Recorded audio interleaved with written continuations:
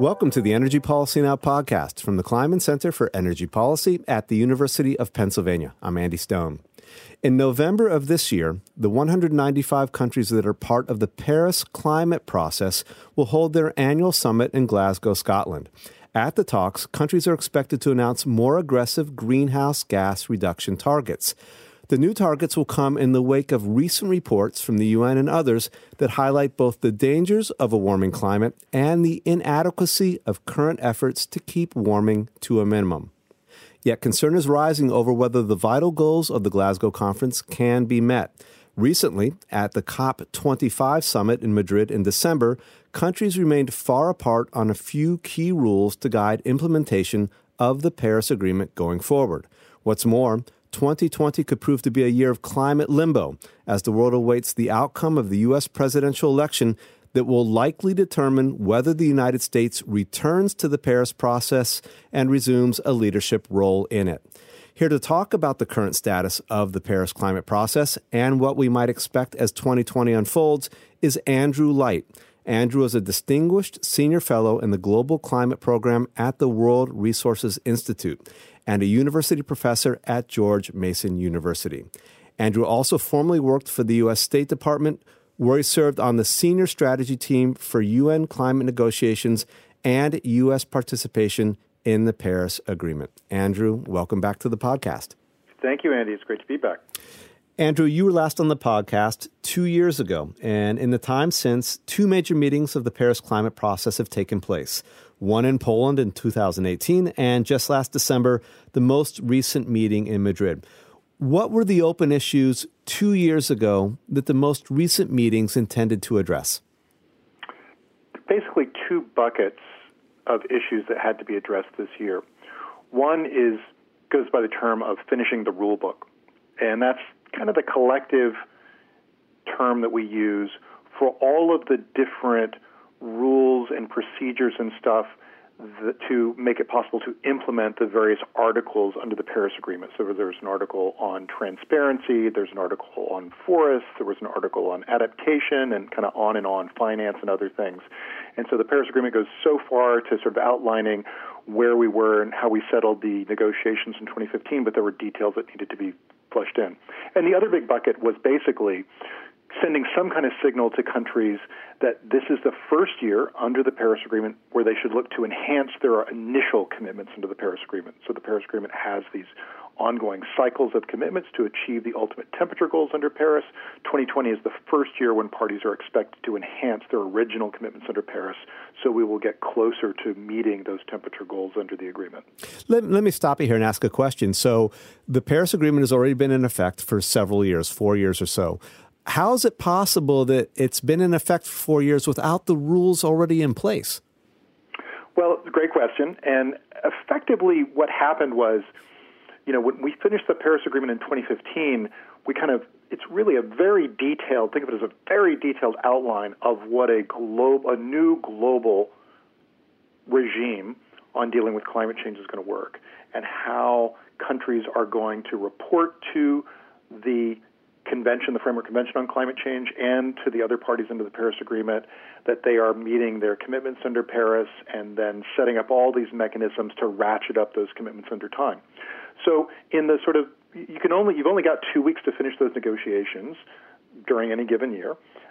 We got the sort of the basis of it done in 2015, but there are these details. And so the agreement, and this is true for just about every other international agreement, allows for a period of a few years to fill in the gaps in the procedures on that.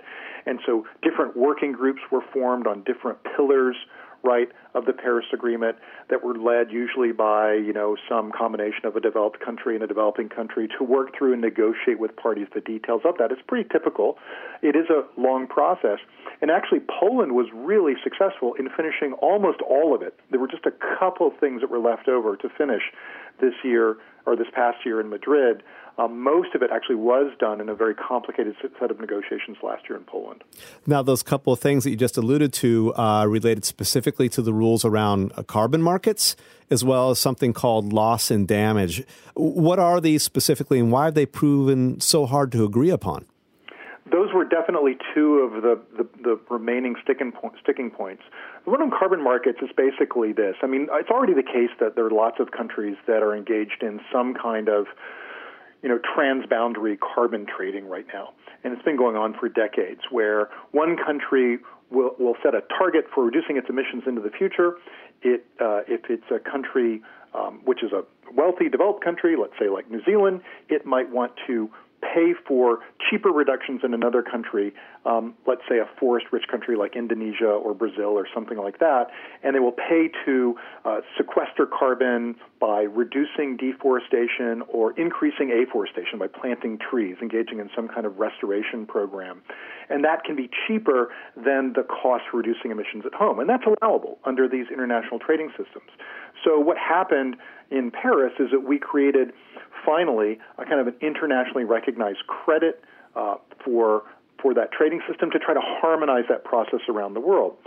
Essentially what happened was one of the biggest recipients of these kinds of credits, Brazil, came forward and essentially wanted to adopt rules which would allow for double counting. So let's say New Zealand pays Brazil to save some part of the Amazon rainforest and buys credits to do that, which they then register internationally as how they're going to hit their target under the Paris Agreement. Brazil wanted to say, in addition to crediting New Zealand, you should also credit us for reducing our emissions, and that would be a form of double counting, and that basically undermines the whole point of carbon trading and these kinds of offset markets. So that's a problem. The loss and damage stuff is a little bit more complicated, but briefly, this is a kind of a new, really interesting area of climate negotiations that emerged around 2010, 2011, and it deals with climate impacts that you can't adapt to.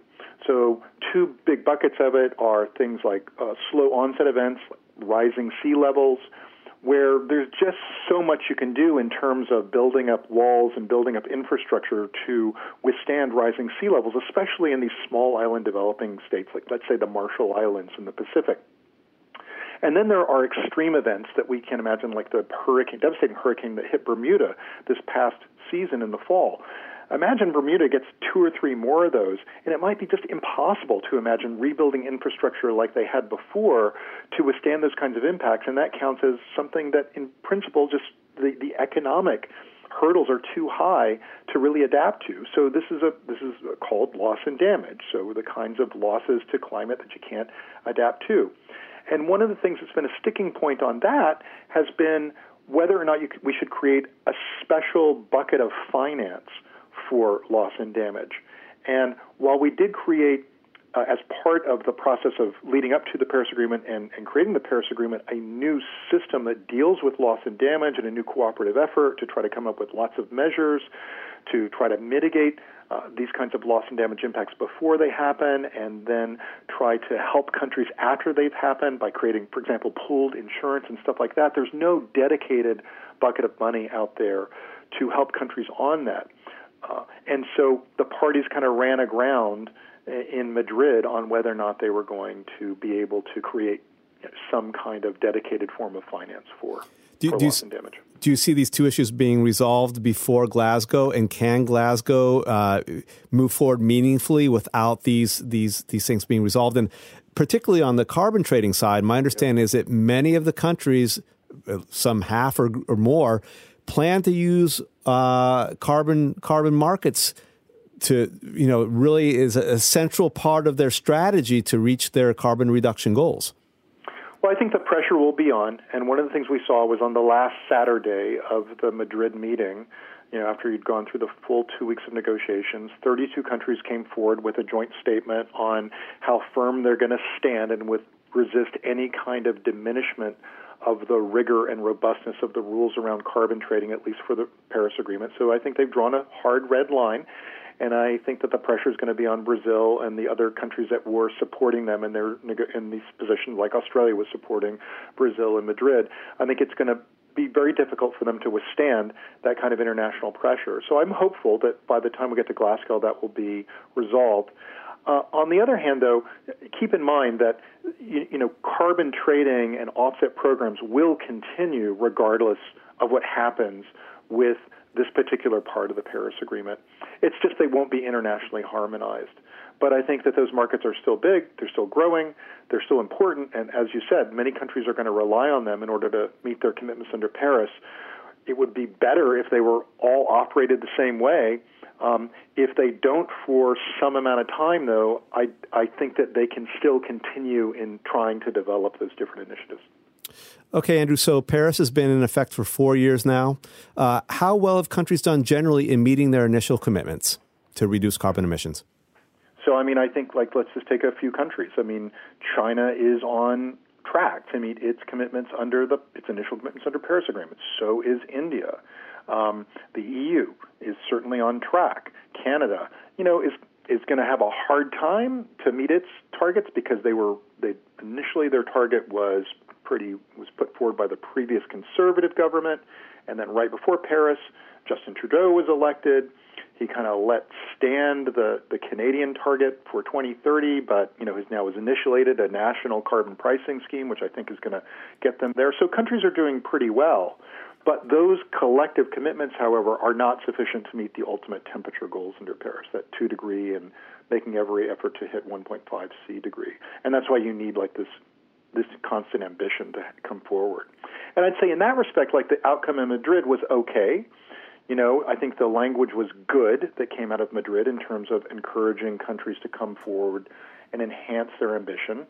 The Secretariat of the Framework Convention just released new numbers, and right now it looks like while only 2 countries have actually submitted their new enhanced target under the Paris Agreement in 2020, 108 have stated their intention to enhance their ambition, and we think these are good, promises. This will happen. They represent just over 15% of global emissions, and 37 other countries have stated their intention to update their commitments by in 2020. But some of the biggest emitters are not included there, like the United States, obviously, because the United States is going to pull out of the Paris Agreement. But also, we don't know yet what China or India are going to do in terms of reducing their emissions. Russia is a huge question mark. We don't know what Russia's going to do. Canada has not announced any kind of intention. Brazil has not. Australia has not. And so there are big countries out there in your top 10, 20 emitters who have not yet said what they're going to do, and that's what everyone's going to be watching between now and Glasgow. You were a part of the State Department team that negotiated U.S. involvement in the Paris Agreement back in 2015. What was your reaction when President Trump announced that the U.S. would withdraw from Paris? Well, I expected it. It was nonetheless a really bad day, and I think it was a bad day for the American people. It was a bad day for the world. I have joked, but it's not so far from the truth, that I think I worked about as hard outside of government trying to keep the Trump administration from leaving the Paris Agreement as I did working to create the Paris Agreement when I was part of the Obama administration. There was a huge effort to just figure out any way you could try to get to President Trump between the inauguration in 2017 and June 1st, 2017, when he made the announcement in the Rose Garden that he was going to pull the United States out of the Paris Agreement. So it was a blow. The interesting thing, though, I got to say, is that immediately 2 things happened. For reasons that are still a little bit obscure, the Trump administration decided to withdraw from the Paris Agreement according to the rules of the Paris Agreement. And the rules of the Paris Agreement are that you can't just get out of the Paris Agreement by just saying, we're out. It's a 3+1 system. So essentially, the Paris Agreement says no country can withdraw from the agreement for the first 3 years after the agreement enters into force.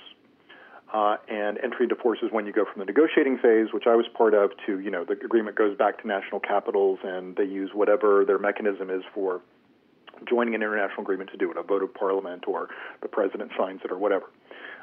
So no country can leave in the first 3 years, and that's actually pretty typical in agreements like this because it's kind of a cooling off period because it can get very, as it was in Paris, there were some really critical, very tense moments up until the very, very end there. Then we got it across the finish line. Everyone was quite happy, but, not every country got exactly what they wanted as part of the agreement. And so there's a 3-year cooling off period. The Trump administration adhered to that. So they only just submitted their intention to withdraw from the Paris Agreement this past November 4th, 2019, just a few months ago. And then the agreement says after that, it takes 1 year to get out of the Paris Agreement. So on November 4th, the State Department communicated to the UN Secretary General the U.S. intends to exercise its withdrawal prerogative under the Paris Agreement. And then so November 4th of this year, 1 day after the U.S. election, the U.S. will finally be out. Now, in between that time, since 2017, when President Trump announced he was going to get out of Paris, a couple things have happened. Number one is the Paris Agreement has actually gotten more popular rather than less popular. Are you talking about domestically in the U.S.? Yeah. So if you look at the polling and support for either the Paris Agreement by name or an international agreement on climate change, it's gone steadily up since 2017. And now, including over 50% of people who identify as Republicans. Why is that the case? I think because people get it. That the only way you can take on a global problem like climate change is with a global cooperative solution. And, if you dig in, even if you sort of like dig into it deeper among sort of experts on this issue, most Republicans who work on climate change, like Dave Banks, who was President Trump's first senior director in the National Security Council and the National Economic Council for Environment and Energy. So this is the guy like in the extended White House, executive office of the president who's responsible for stuff like this. He lasted about 1 year in the Trump administration. He kind of did, an exit interview, as it were, with the New York Times when he left. He says, look, this is the Paris Agreement is a perfect agreement for Republicans because it does make all countries of the world operate by the same rules. So you've got these sort of thought leaders out there among Republicans who say it was a good agreement, who wanted the president to stay in, and then people just get it because that's the idea that you need a global agreement to deal with a global problem. And the second thing that's happened, and it would be great if we can go into this, is that you've seen this huge movement of states and cities and business leaders in the United States to come forward and say, and the phrase that they've all adopted, we are still in. We are still in with respect to the United States' original commitments to the Paris Agreement. And so while June 1st, 2017, when President Trump announced this, was a very bad day for me, and I remember exactly where I was and what I was doing, and it was very hard to see that happen, though we saw the writing on the wall that we were kind of losing that fight. The upswell of enthusiasm from ordinary folk to climate leaders at the state and local and business level has been extraordinary and really, really quite encouraging. I do want to get into that issue of city and state involvement in the Paris process. But before that, I want to talk about 2020 for just a moment. At the end of this year, there's going to be U.S. presidential election. The U.S.'s future involvement in Paris, in the Paris process, will hinge upon the results of that election. Is it possible that as we're waiting to see what happens, what the outcome of the election is, nothing much will happen in terms of the Paris process this year? We'll be essentially in limbo awaiting the election's outcome. I think that many countries are going to go ahead and move forward with their plan under the schedule of the Paris Agreement to look to enhancing their existing commitments, which are mostly out to 2030 right now, so they'll be looking to enhance that. Some countries have already committed to doing that. They won't wait. We're not going to be able to tell what's happening behind closed doors. To what extent is the fact that people don't know the outcome of the U.S. election determining how ambitious they're going to be? That's just going to be one of the questions we'll really probably never know the answers to for most parties.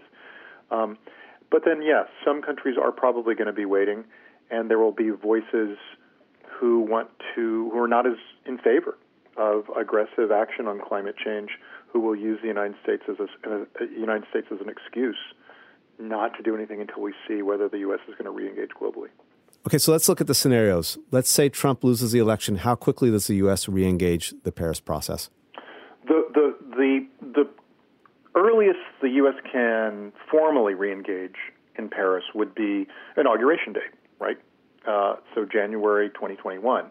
And that would be the first day a new president can, under the rules of the Paris Agreement, again, communicate to the UN Secretary General that the United States is going to rejoin the Paris Agreement, and the agreement says, in 30 days you're back in. a couple different caveats on that.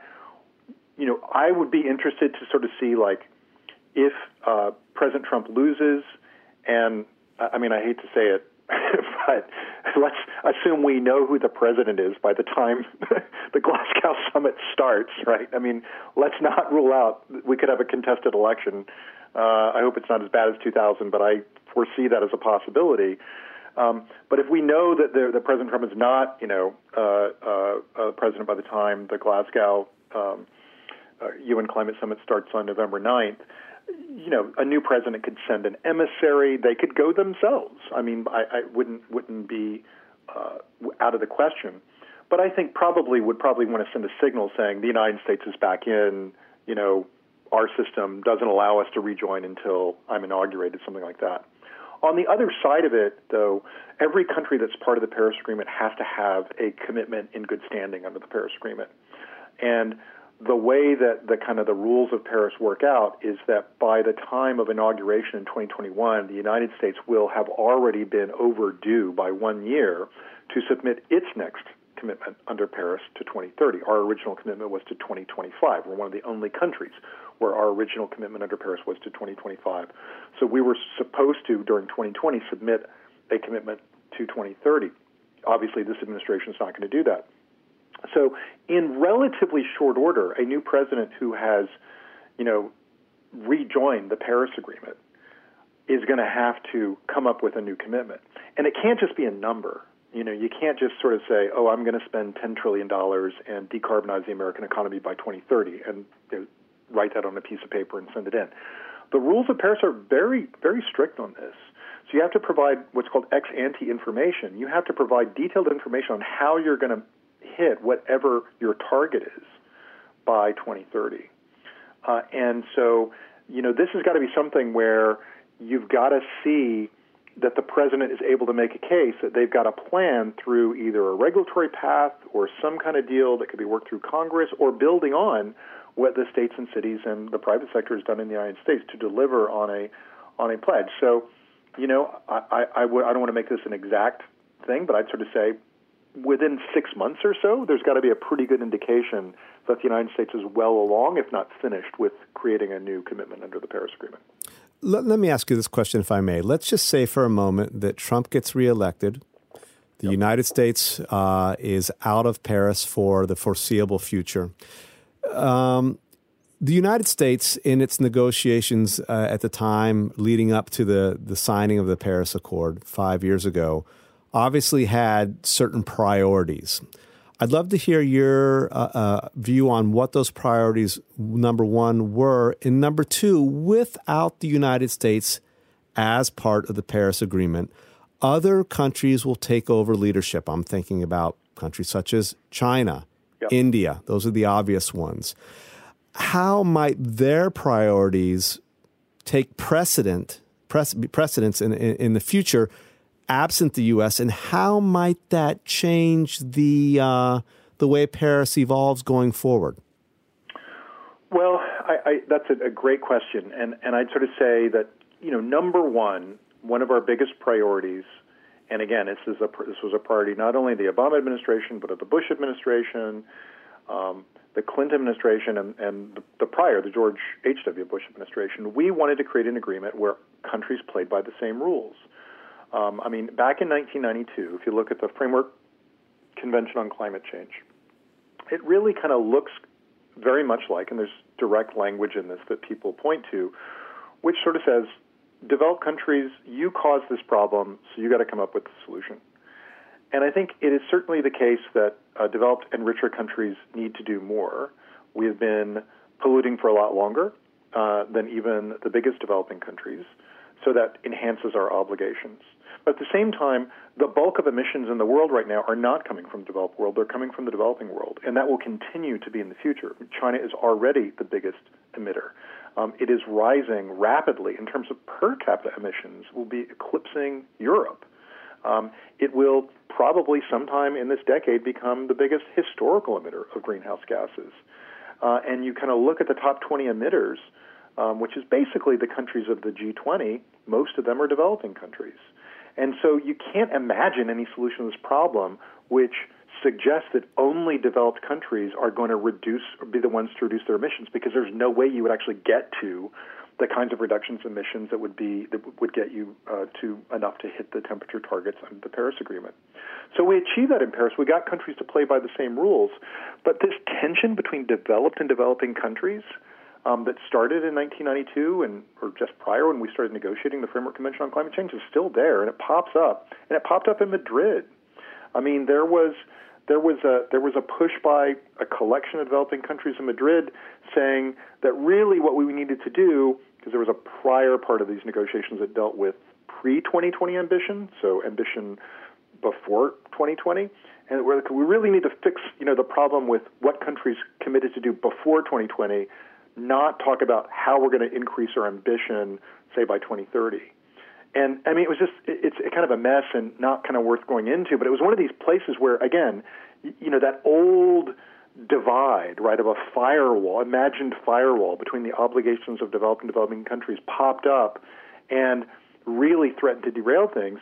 With the United States out of the picture, it's harder to maintain this new regime that we created in Paris, where all countries are playing by the same rules, though they still get to set their own targets, and that allows them to self-differentiate, allows them, every country, to decide what they think their fair contribution to the solution is.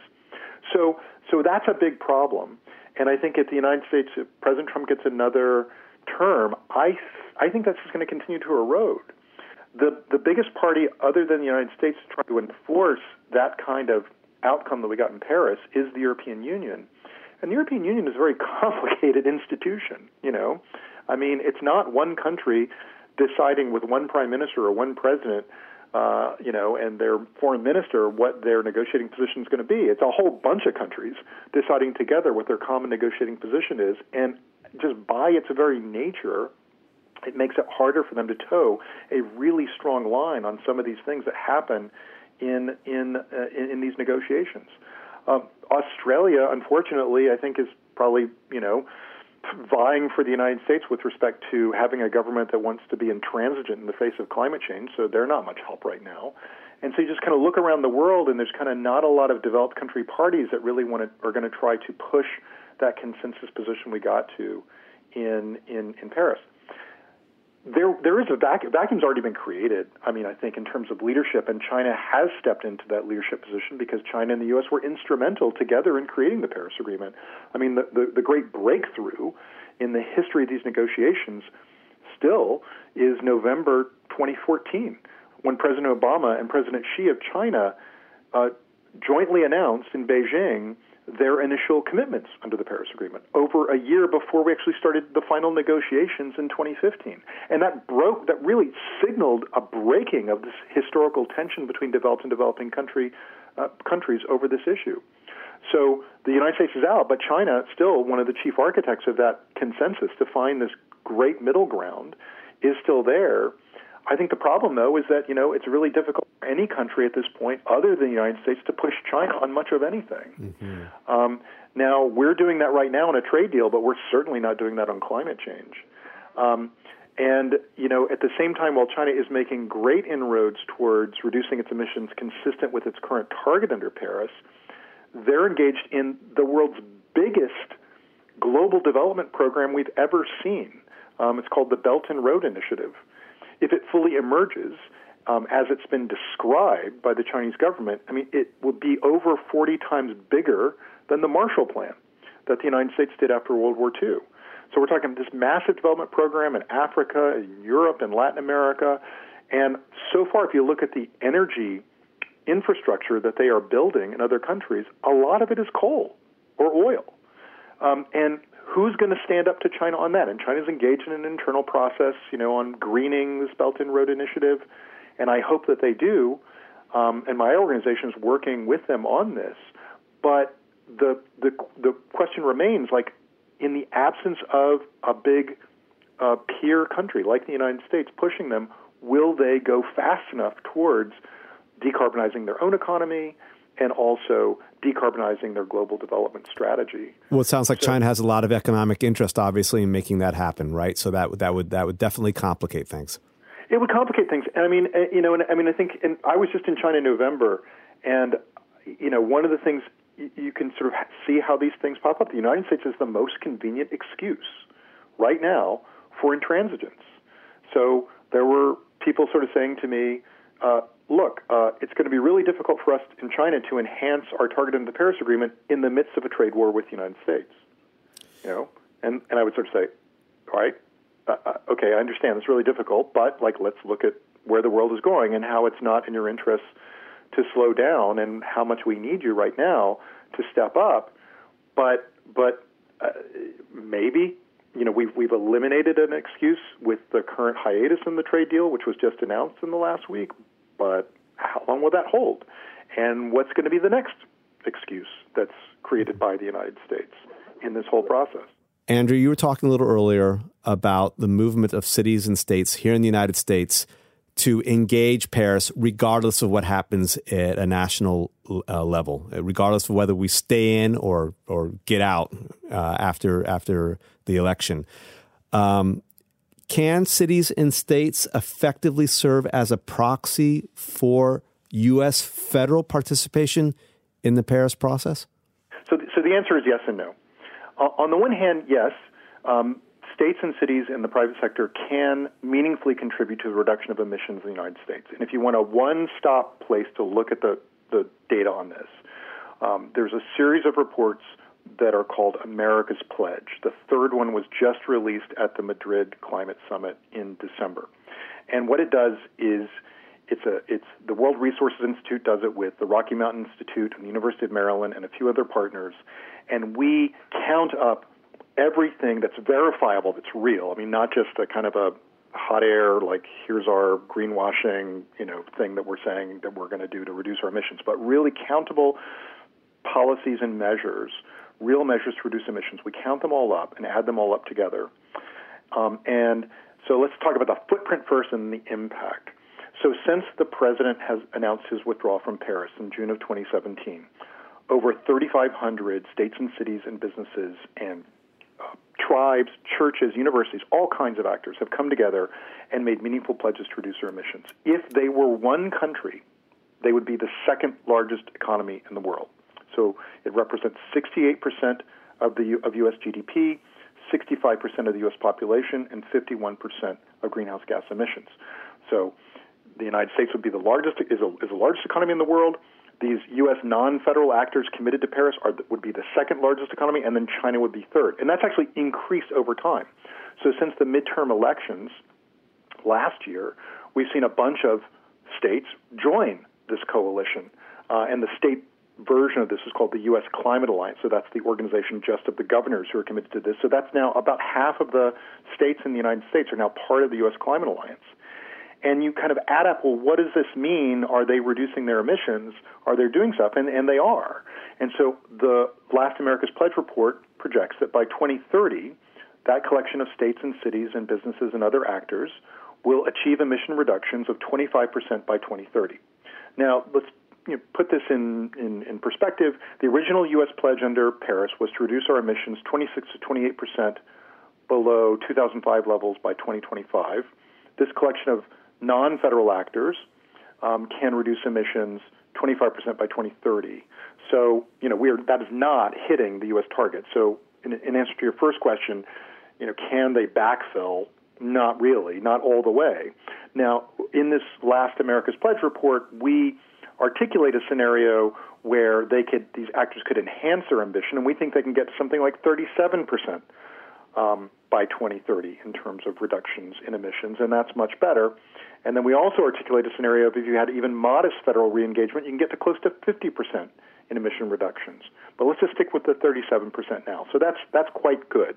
Imagine, and these are states, especially the leaders are California, Washington State, New York State, those states and some of the bigger cities, if they can really turn the crank a little bit, they can get pretty good by 2030. It's not enough, but it's much better than what you would imagine would happen if the federal government were essentially steering the wheel of U.S. climate policy by itself. Do these states exercise the same power, the same balancing power that we were talking about a few minutes ago that a federally agreed upon U.S. involvement in Paris would bring? No, they don't. So when I said to your answer, your original question, yes and no, I mean, they can backfill partially with respect to their measures to reduce emissions against the backdrop of the original U.S. pledge under Paris, but they can't actually represent the United States in the Paris Agreement. They cannot be parties to the agreement. The Paris Agreement is an agreement among nation states, and other countries, again, would not allow some kind of amendment to the Paris Agreement so that non-national actors or non-state actors were members of it. They can register. There's a mechanism that was originally created by the French government when we negotiated Paris for these non-state actors to register what they're doing, but they can't be parties to the agreement. They can't negotiate, let's say the Article 6 negotiations. The U.S. will be out of the Paris Agreement by the time that the Glasgow Climate Summit starts in November. That will be executed, and even if we've elected a Democrat who wants to get back in the Paris Agreement, the United States is still not going to be part of the Paris Agreement in November because, a new president can't do anything until inauguration in 2021. So these non-federal actors can't negotiate. They can't have that power. They can try to cut some deals on the side. I mean, China and California have a very close relationship and do a lot of technical assistance, and so there is some potential there. Jerry Brown, when he left office as California's governor, created something called the California-China Climate Institute at UC Berkeley, which is thriving and building, and it's got a lot of potential there. But you just can't imagine that it's going to have the same force as the U.S. federal government. If President Trump gets a second term, though, I think that there is a big question about what would be the next step, though, to really up the ante on what these non-federal actors in the United States are doing. So they can't be part of the Paris Agreement, but the question is, are there things they could do which would make their collective effort in the United States more meaningful and a better bulwark against the arguments in other countries that they shouldn't do anything to enhance their ambition because the United States is not doing anything. So that's really the question. Is there a next step, especially those governors could take, to really try to put more skin in the game with respect to representing some kind of commitment of the United States, even if they're not negotiating at the table? Any ideas you can offer on that? Yeah, I mean, I think that the one that I'm really thinking a lot about now is whether or not it would be possible for especially those governors, 25 or so governors, to come up with a common target. I mean, right now, when I sort of say that these actors together could reduce emissions 25% by 2030, that's an analytical exercise we do in a report to count up all these measures by these different parties and then say this is what we think it'll achieve by some date in the future, and then we come up with other model runs to figure out how you could get more reductions out of those actors. But that's not a common target. That's not like what the United States did in 2015 when it said we're commit to reduce our emissions 26 to 28% by 2025.